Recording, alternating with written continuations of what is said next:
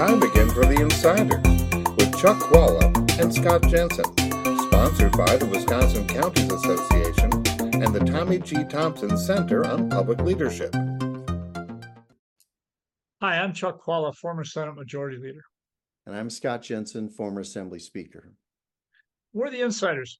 So, Scott, around the country and in Wisconsin, there have been lawsuits and decisions made about whether President Trump should be able to be on the ballot in either a primary in the spring or on the ballot in the fall. What's your take on that? What do you think is going to happen here in Wisconsin? Well, here in Wisconsin, I don't think this is going to go anywhere. Kirk Bangstad has his PAC, his scam PAC, where he raises lots of money to do all sorts of stuff to stir up the pot and usually doesn't get anywhere with it. And in fact, I think he first filed something at an agency that doesn't even have any say over who ends up on the ballot for president in the state of Wisconsin. So I don't think that case is going anywhere in this state. I am alarmed, though, by what happened in Colorado and in Maine.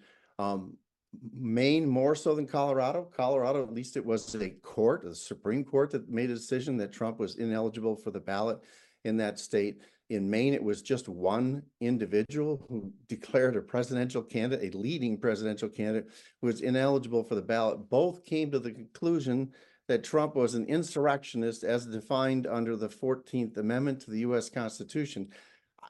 I'm alarmed that neither the court nor that public official in Maine thought that perhaps there should be a trial on the facts first, and that someone might actually have to have been convicted of insurrection before they, just based upon opinion and reading newspaper accounts, decided to throw someone off the ballot based upon that. I think that is an alarming decision by the Colorado Supreme Court, without any due process involved. No arguments, no debating about the facts of the matter, about whether or not someone was or was not an insurrectionist. Just, we think you were, we're disqualifying you for the ballot in your state.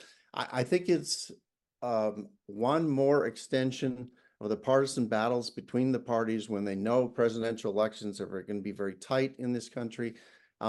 Just taking people off the ballot without really a formal legal process just seems to be kind of out of control to me.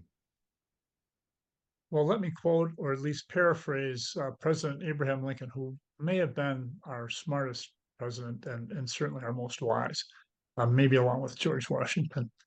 President Lincoln said something along the lines of, with the majority of the people supporting a proposal, anything can happen.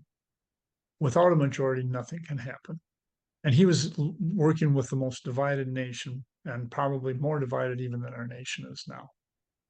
And because of that, unlike many of my colleagues on the Democratic side, I'm really wary of not allowing President Trump to be on the ballot. And I think the problem is that if your democracy is so fragile that it cannot vote against an authoritarian like him, then we will probably not preserve that democracy. But I don't know that we help our cause if we take him off the ballot. A majority of people in this country need to resoundingly vote against this man. And I call on all of the Republicans who watch this program, because if you are willing to listen to both sides. I'm not asking you to vote for Joe Biden. I'm asking you to not vote for Donald Trump. Our democracy is at risk here. And I know the problem here, and the reason that this is being pushed is the 14th Amendment has a very clear thing that it says if you were engaged in insurrection, you cannot serve as an officer of the country. And that includes, I believe, the President of the United States. It's really important stuff. But should that happen now? Or could that happen after the election? And the problem is, it's hard for it to happen in either way. And why is that? It's because we are a democracy. And if we can't get a majority of people, or at least a plurality of people, who say that this authoritarian will not be there, then we will both have an authoritarian and we will lose our democracy. Because if there is not a prosecution before President Trump becomes reelected as president, then he will shut down any inquiries that will be out there. He's already made it very clear that the Department of Justice will not be independent, and our democracy will be lost. It will be a sad day. and it will be more than a sad day. It will not come back. And Vladimir Putin and Xi will be the people who will rule the world with one other authoritarian, and it will be Donald Trump. And it will not be good. And Europe will fall. Ukraine will fall.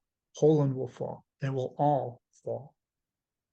Well, I'm confident that American democracy can withstand any one person. And my guess is that we should ballot access should be easy. That's always been what the matter has been, is to make it easy for people to get on the ballot and for the voters to make the decision about whether or not they should actually hold the office that they seek. And I'm comfortable with that. You and I certainly survived that process. It's a democracy, and God help us if we can't see our pathway through this. See you next week.